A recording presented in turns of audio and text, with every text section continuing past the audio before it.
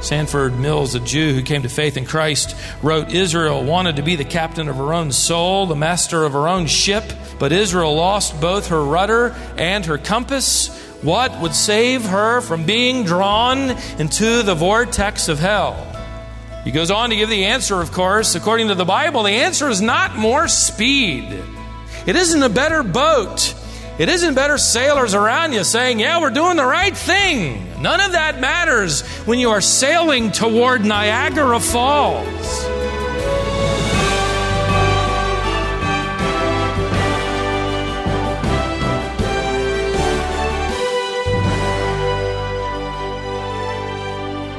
Have you ever had the experience of making good progress, moving along quickly, but in the wrong direction? Today on Wisdom for the Heart, Stephen Davey continues his series entitled, How to Get to Heaven from Earth.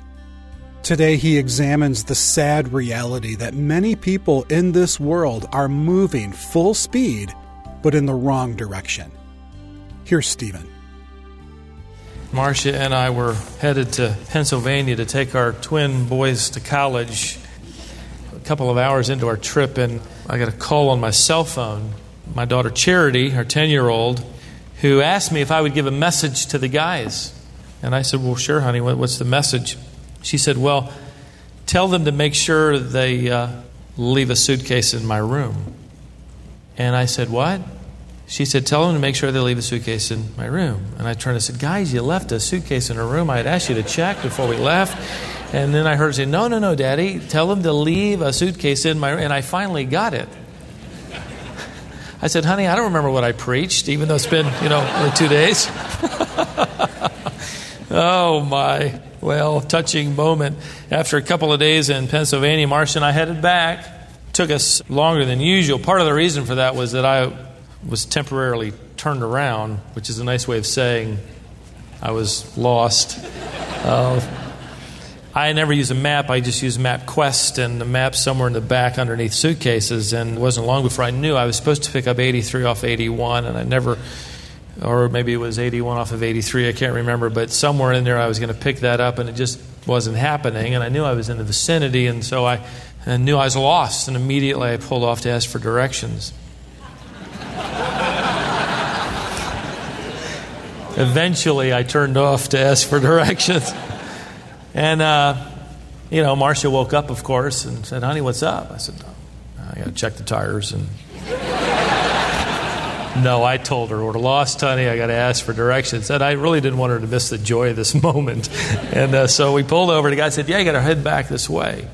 You were going right the first time. You just hadn't gone far enough. In fact, if I'd just gone in the original direction, one more exit, I would have seen the big signs that say Interstate 83. So, one of those things. I thought, as I was studying for this message, everything that happens in the life of a preacher has got to be an illustration somewhere, so here it comes. Imagine for a moment if Marcia had awakened and said, honey, what's wrong? And I would have said, well, we're lost, but don't worry about it. I've got the solution. Well, what's that? Well, I'm going to go faster. I'm just going to apply a little more gas here. I'm going to stay alert and be more determined, and I'm convinced we'll get home. She would say, honey, let's switch places. You need the net more than I do. And that's probably would be true. And the truth is, speed when you're lost isn't the solution. No matter how determined you are, determined people don't necessarily make their destination, right? And if you're lost, going faster just simply means you're going to go further away from your destination that much faster.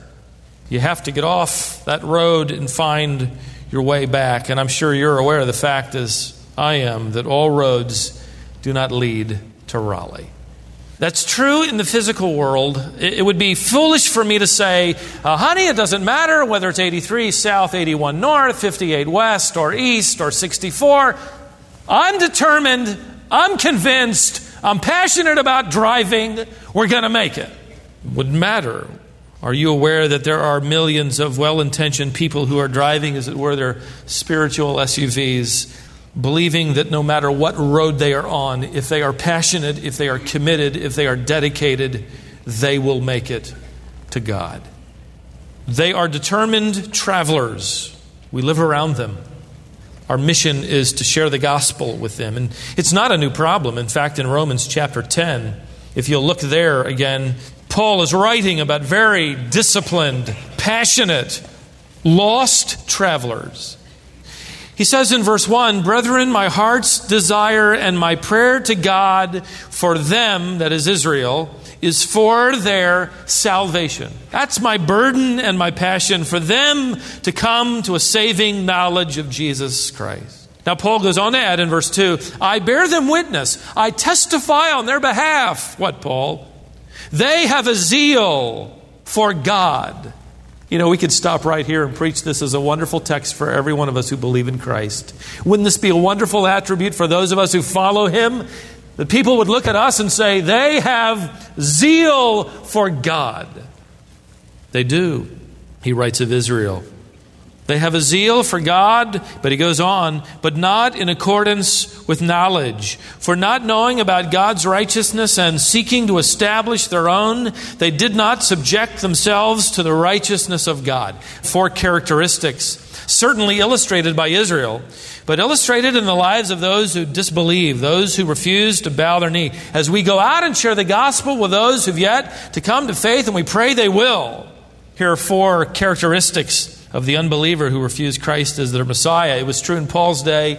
It is true in our day, not only of Jew or Gentile, and I hope this will help you as you prepare yourself and your life and your testimony in reaching the lost with the gospel. Number 1, the unbelieving are unwavering in their religious passion.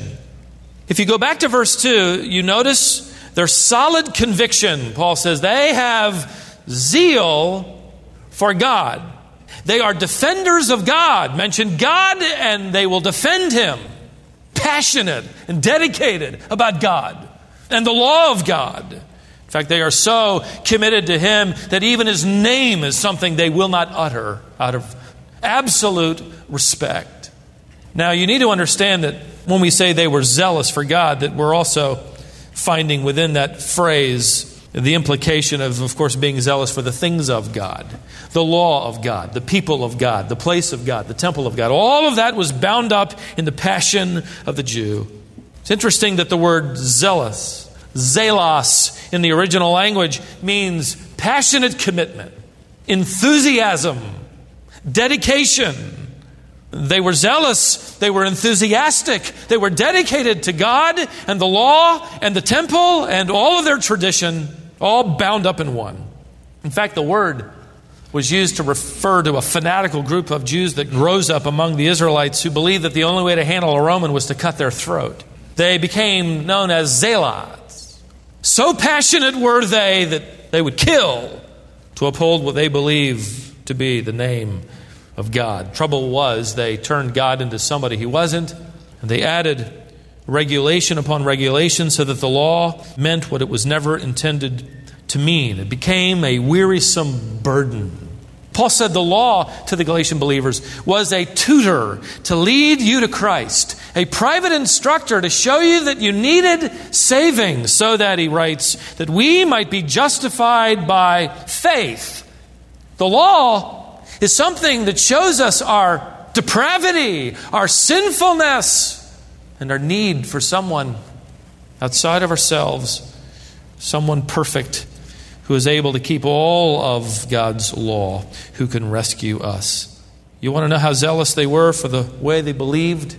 A way they believed would take them directly into the presence of God. Their zeal for the law, their zeal for their tradition, the minutiae of the law, the prohibitions they had added. And though God had referenced a number of things the Israelite was not to do, overturning them in the New Testament in this new covenant, they were so passionate they felt that even some of the minutiae was worth dying for. Listen to this one illustration. Dr. Barclay provided a historical incident about a Jewish priest named Eleazar. Eleazar was brought before Antiochus Epiphanes. Antiochus Epiphanes was a 2nd century Adolf Hitler. He hated the Jew. He wanted to exterminate them from the earth. He despised Judaism. He installed a statue of Zeus inside the temple. He desecrated the temple. And now he brought, according to this historical record, an old priest before him and ordered him to eat a piece of pork. The old priest, of course, refused and said these words, quote, "If you were to pluck out my eyes, we who live under the law will die rather than violate it." He went on to say this, which is insightful. He said, if he was put to death, the fathers would receive him holy and pure because he didn't violate the law. He was ordered to be beaten, and history recorded his flesh was torn by the whips. He streamed down with blood. He fell, and soldiers kicked him. However, near the end of his life, the soldiers so pitied him that they brought him dressed meat, which was not pork, and told him to eat it and say that he had eaten pork. He refused even that and was finally killed. And as he died, he said, "I am dying for the sake of the law." If you listen carefully there, you might have caught Eliezer's comment that by not violating the law, he believed he would be received into eternity as a holy man, holy and pure. What unbelievable zeal. So much of it is admirable. What passion. What great commitment in the wrong direction. In fact, that's Paul's next statement as he adds to the comment about the zeal of the unbeliever. Not only are they unwavering in their religious passion, they are secondly unteachable in their spiritual position. Notice verse 2 again. "I bear them witness that they have a zeal for God, but not in accordance with knowledge, for not knowing about God's righteousness." Now, does this mean the Jews were ignorant of God, the righteousness of God, the attributes of God? Does this mean they were ignorant of the law of God? No, they knew much about God. They knew much about the Word of God. They revered the law. They revered the Torah. They revered those Old Testament writings. In fact, their scribes who had given and dedicated their lives to commenting and writing and teaching the law were the most venerated men within their culture. In fact, their graves were held with superstitious awe.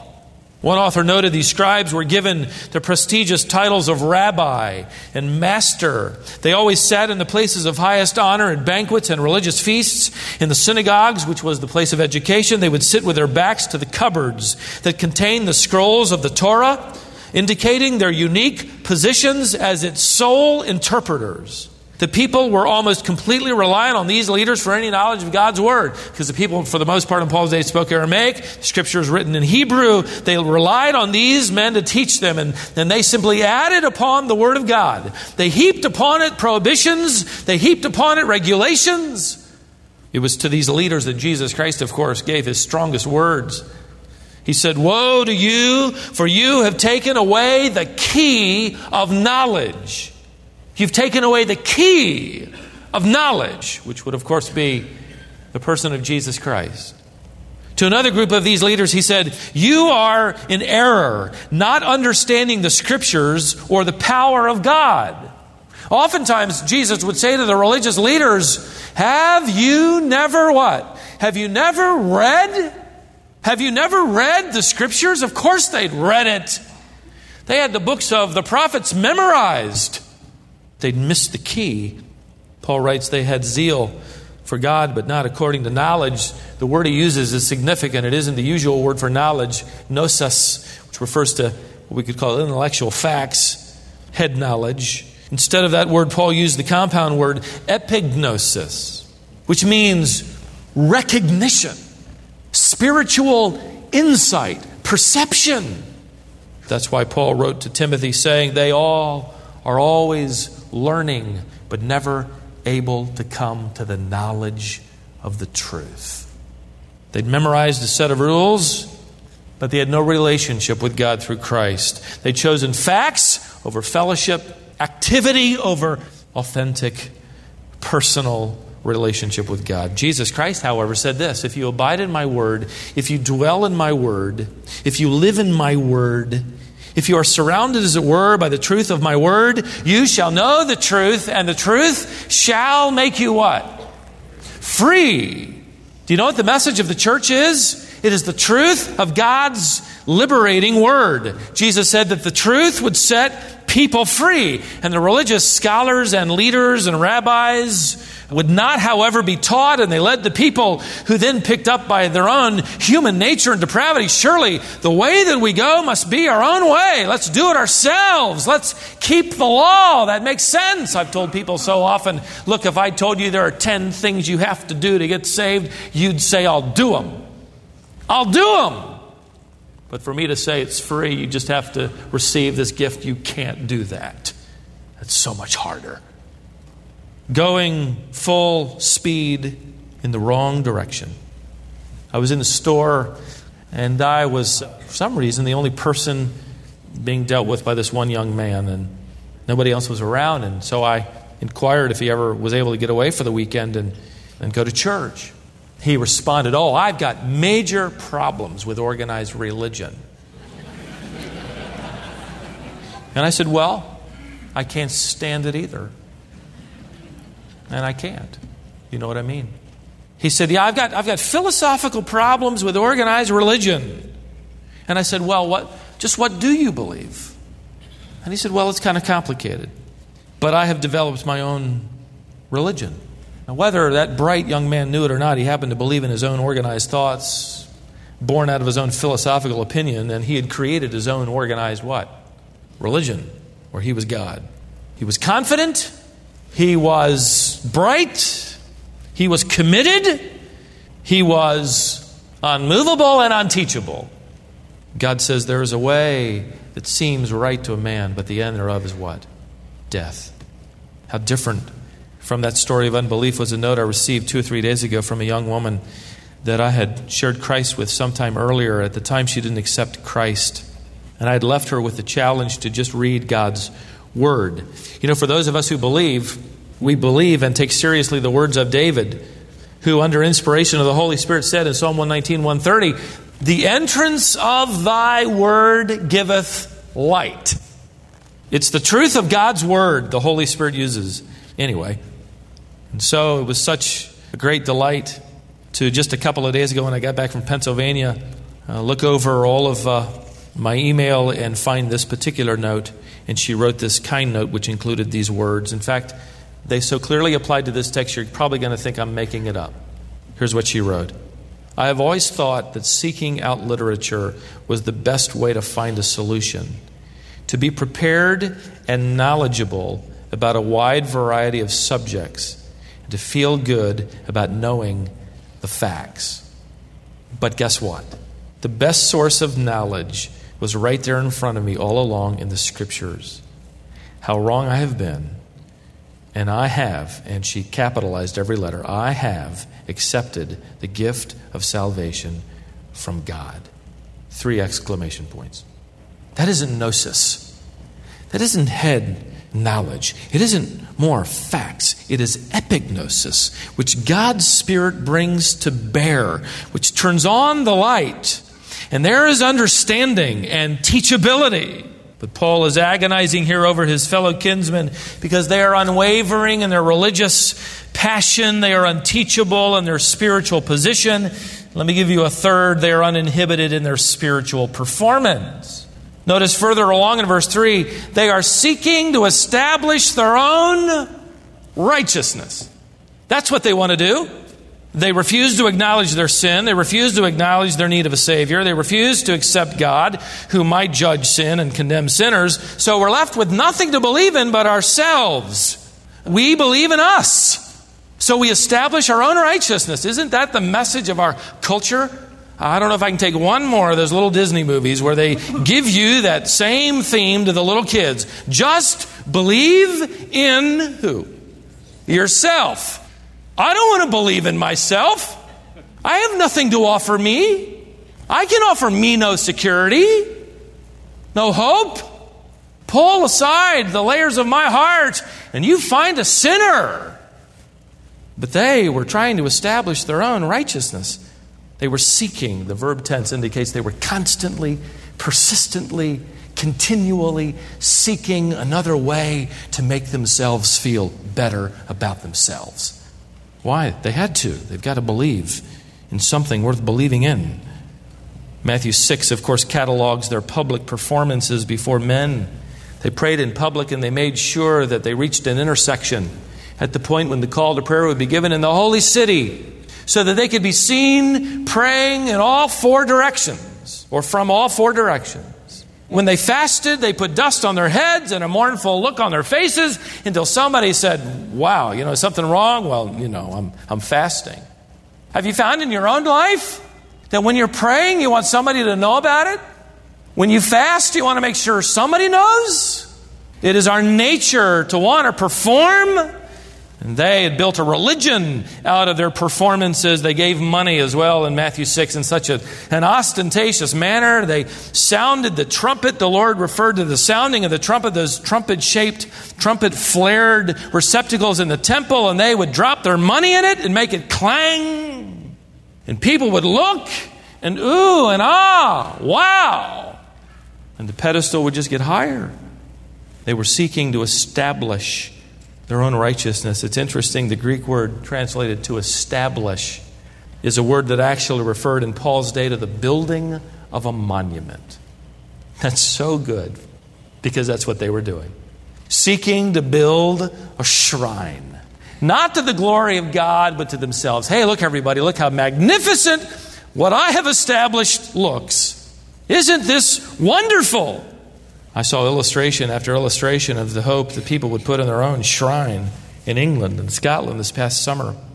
We entered one cathedral after another and saw the shrines, the elaborate tombs inside the cathedral walls. In fact, the massive cathedrals were nothing more than mausoleums. We visited the most famous indoor graveyard known as Westminster Abbey and were struck by its beautiful corridors, its famous halls, its massive arches. And of course, as we walked along, every stone just about we stepped on was marked with the name of someone who was fortunate enough or well-connected enough or wealthy enough to be buried in Westminster Abbey. If you know enough of church history, as you walked along, you would see names of people who hated the gospel, people who denied Christ, people who put believers to death, people who opposed the Reformation, people who lived immoral lives to the very end, people who spent their lives opposing God. What irony it was to walk across one large stone and carved into it was the name Charles Darwin. I thought, imagine spending your life shaking your fist in the face of a creator God. But then we were told by the guy the family paid enough money and was well connected enough to make sure that his grave was in the church, that supposedly acknowledges the existence of God, the Creator. Doesn't matter how I've lived. At that point, just get my bones inside the sanctuary. That will help me as I travel along the path that I am convinced will lead to God. I'll tell you one grave that I saw that I'll never forget.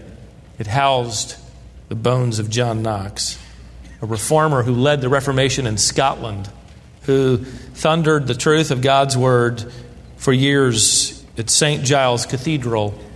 In fact, who so carefully led and taught the followers of that Reformation that even to this day, that church is Presbyterian. It's not even part of the Church of England. Refused to join.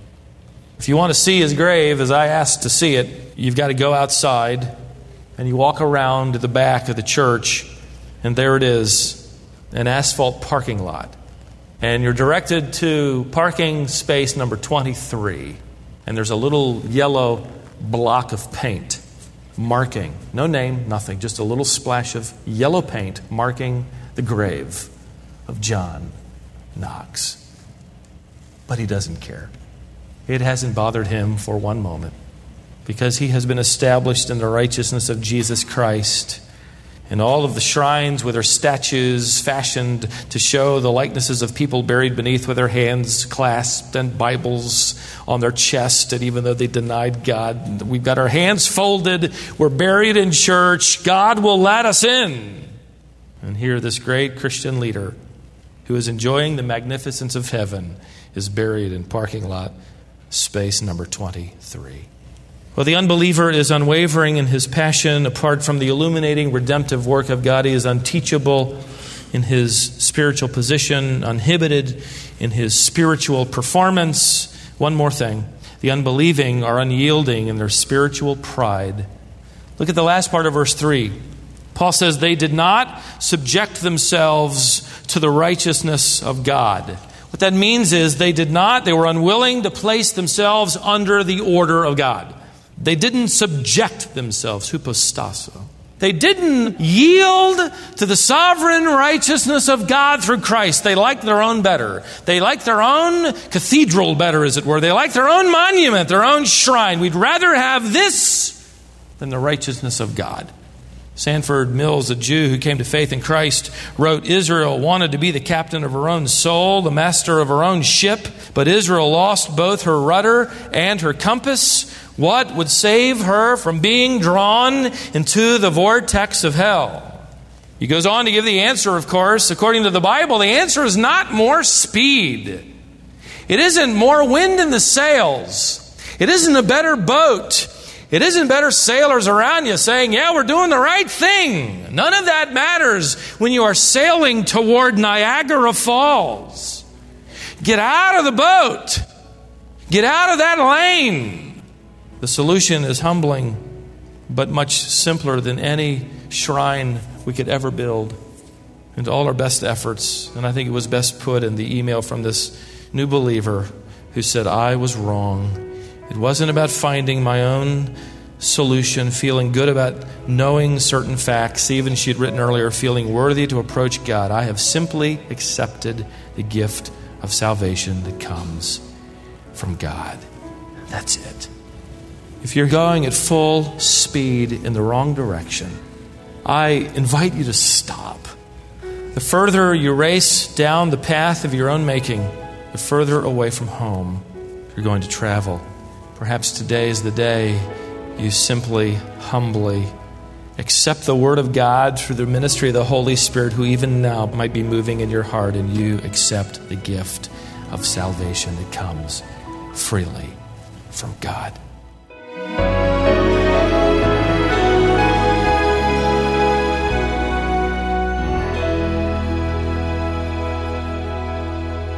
Friend, if you're one of those whose life right now is moving in the wrong direction, change directions today and respond in faith to Jesus Christ.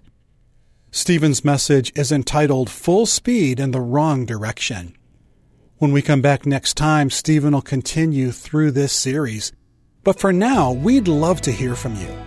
Take a moment and introduce yourself to us. We have a gift that we send whenever someone makes their first contact with our ministry. We'll send you the next 3 issues of Stephen's magazine, Heart to Heart. Call us today at 866-48-BIBLE and then join us tomorrow for more wisdom for the heart.